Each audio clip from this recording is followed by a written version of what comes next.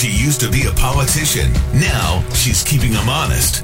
Danielle Smith on 770 CHQR. Brought to you by the Popowich Carmeli Advisory Group, CIBC Wood Gundy.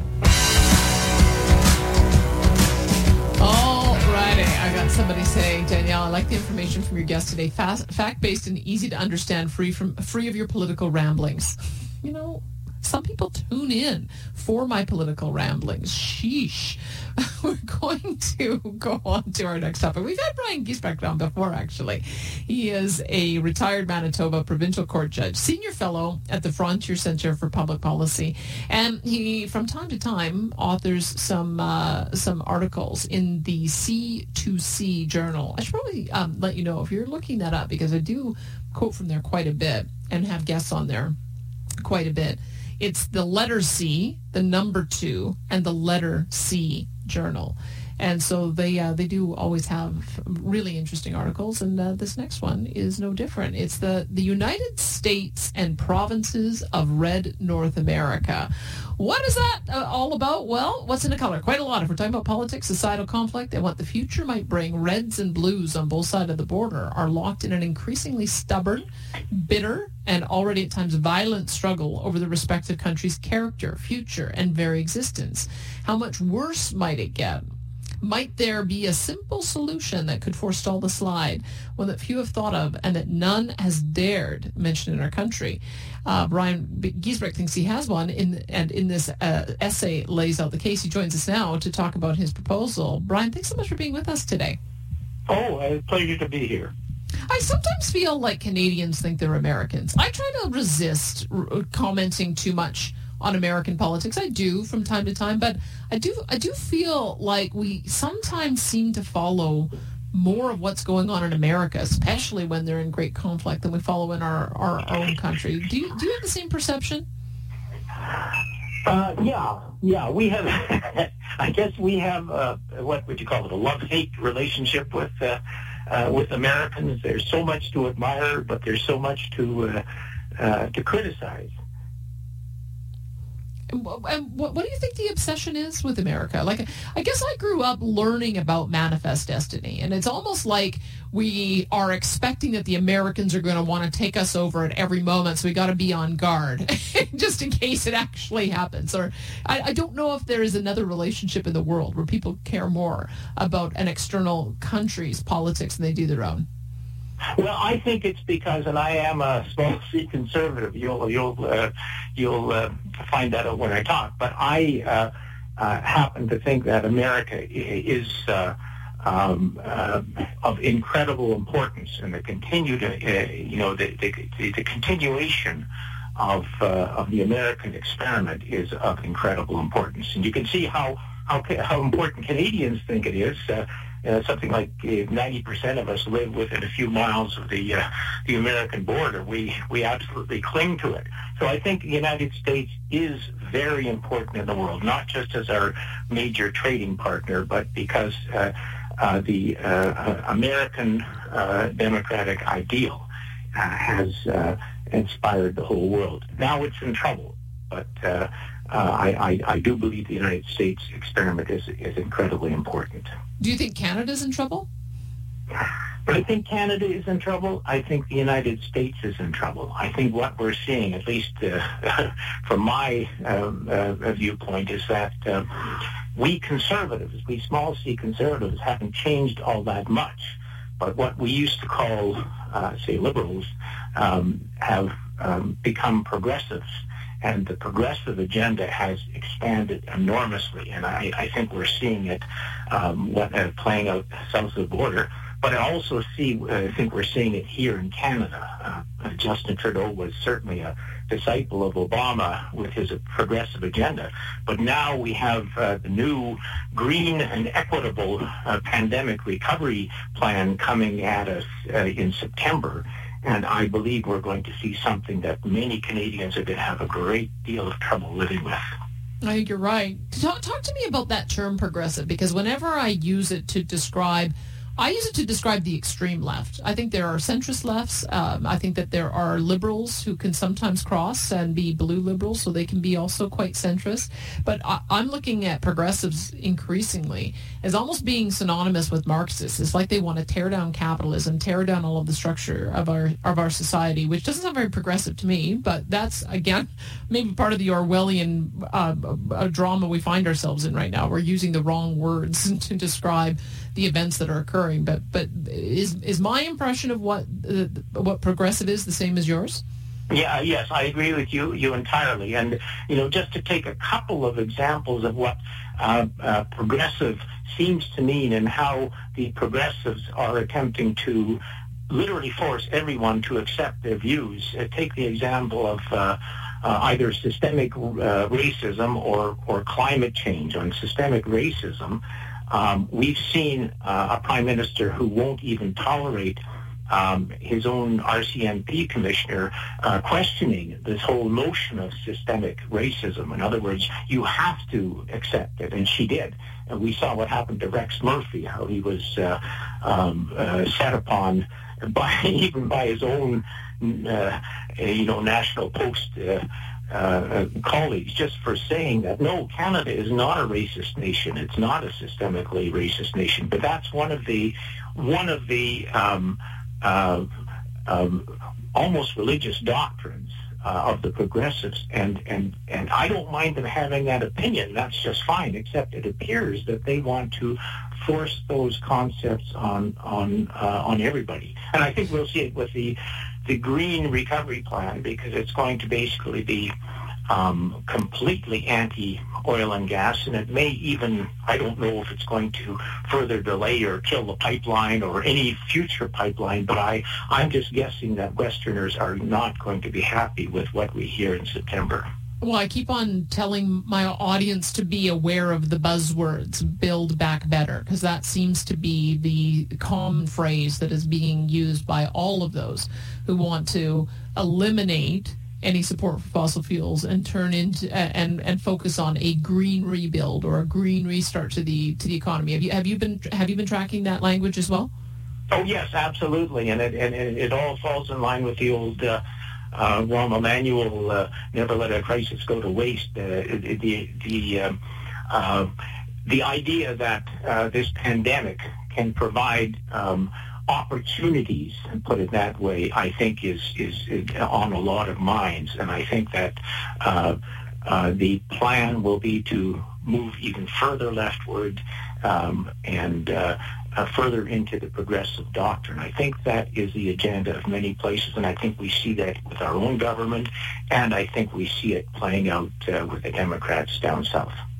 Okay, so it seems like the Americans have gotten to a point where you have an unbridgeable divide. I mean, people are concerned that Donald Trump won't accept the outcome of this upcoming election, but I'm concerned that the Democrats never accepted the outcome of the last election. It's like they've been constantly trying to do a do-over of what happened 4 years ago. And so what is that? I'm just wondering how you think that plays out now. I'm beginning to think no matter who wins the White House, I don't know if America can go forward unified. Is there any danger that America could split?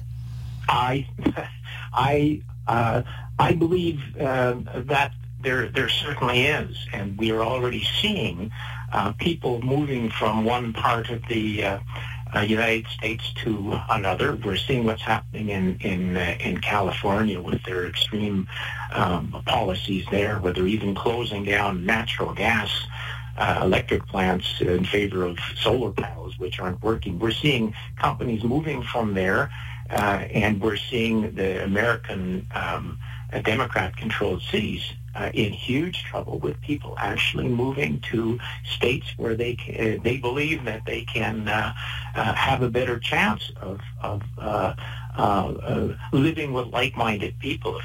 So I think that we have no idea what's going to play with the American election, but if we have a very close result either way, I think we could see some very big problems, especially if with all the mail-in ballots, the result is not even going to be clear the day after the election, or even the week, or perhaps the month after the election.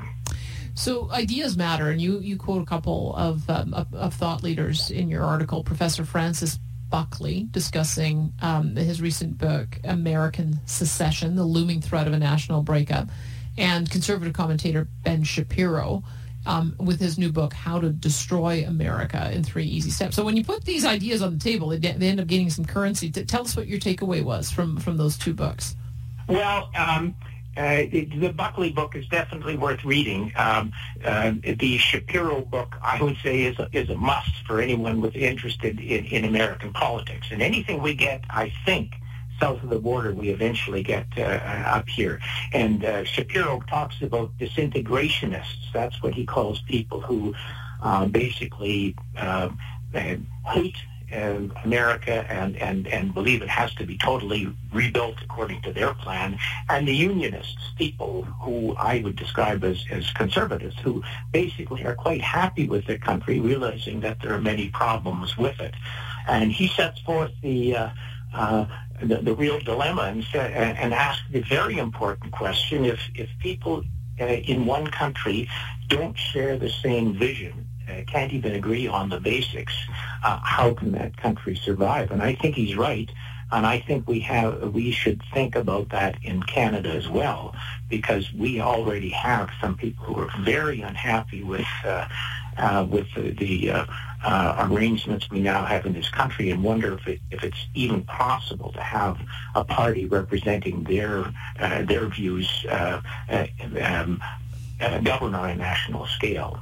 So Shapiro's book is fascinating. Well, let me pause you, because I want to talk a little bit more about that. Disintegrationist is sort of an interesting term, because not only does it talk about ending the integration, but it also talks about disintegrating, which is, I think, what we're wondering: are either of our nations going to be stable after the upcoming elections? Brian Giesbrecht is a retired Manitoba Provincial Court judge, senior fellow with the Frontier Centre for Public Policy, and we're talking about his latest article in the C2C Journal. We'll continue doing that when we return on 770 CHQR. Shaw Business presents Small Business Success Stories, an inspiring look at how some small business owners have successfully adapted to life during the pandemic. This week, we meet Joseph Shaben, owner of Winnipeg's first super premium ice cream shop, Shaben Ice Cream. We had no money because we were shut down, and we were like, how are we going to pay for this? So we hired a programmer. We were able to hire back our staff. The new service allows customers, like Patty, to choose their flavor each month and schedule their ideal delivery time slot. It's neat to be able to go online and have the kids select which flavors they want. First day, we got 200 subscribers. And then every day, we started getting 100 more and 100 more and 100 more. I was like, this is amazing. Winnipeg got behind us. Now our business survived, and we're truly grateful. Catch the full interview online at globalnews.ca/Shaw Business. Small Business Success Stories, presented by Shaw Business.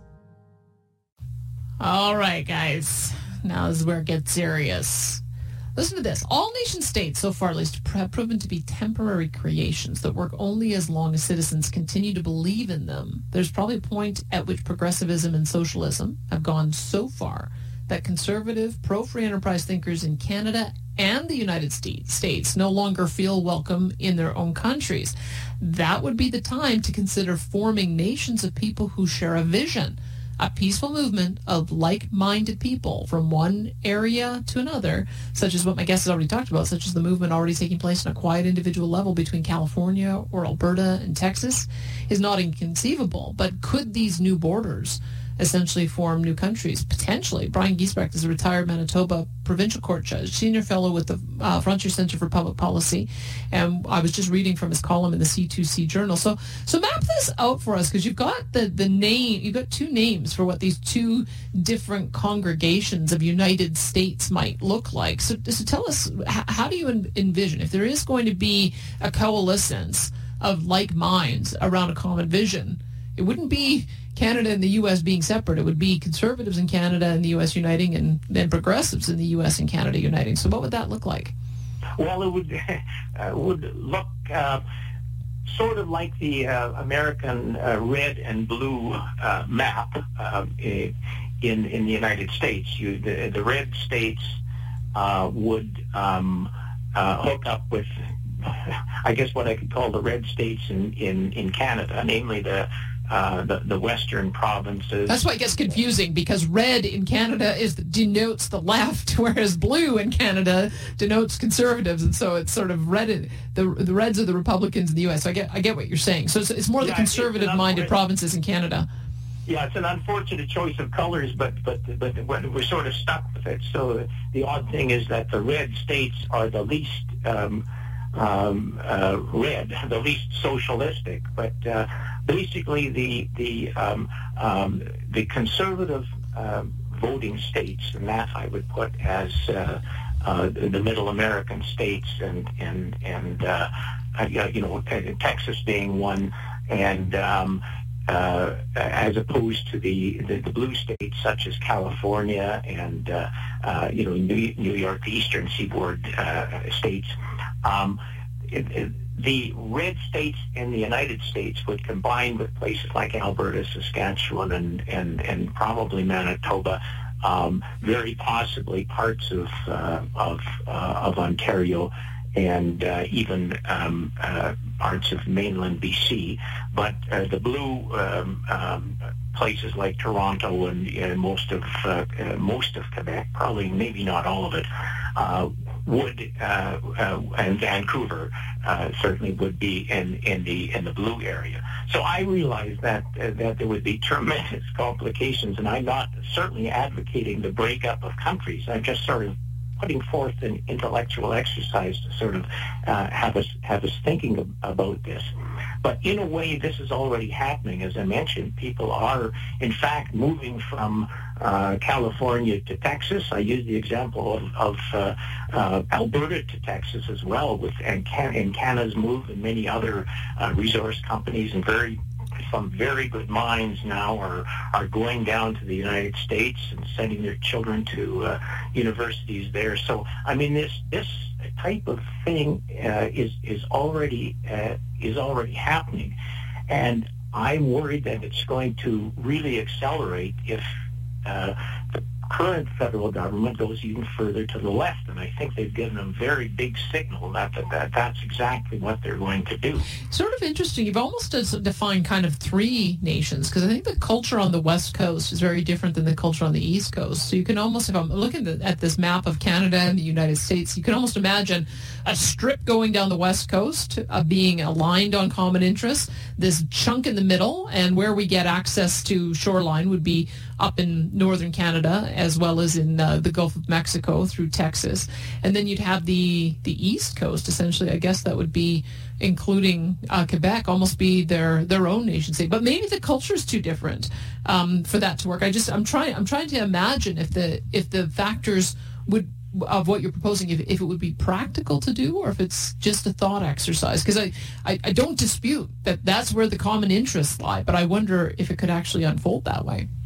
Well, I would argue that even though, say, Vancouver and Toronto and New York and Los Angeles are all very different cities, and they have very different cultures, there is a common progressive thinking among the majority. So, for instance, just as an example, if Justin Trudeau said, we've got to end the fossil fuel industry, to much of Toronto and much of Los Angeles, that would make perfect sense.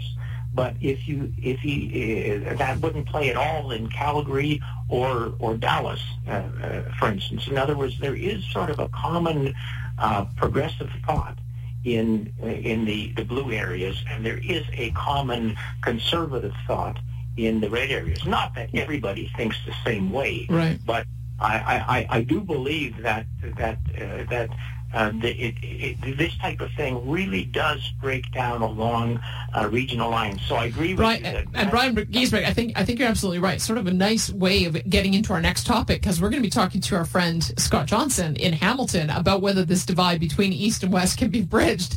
And Brian Giesbrecht has just given us an example of what happens if we can't. You can read his article in the C2C Journal. Let's take a pause. We'll be back after news on 770 CHQR.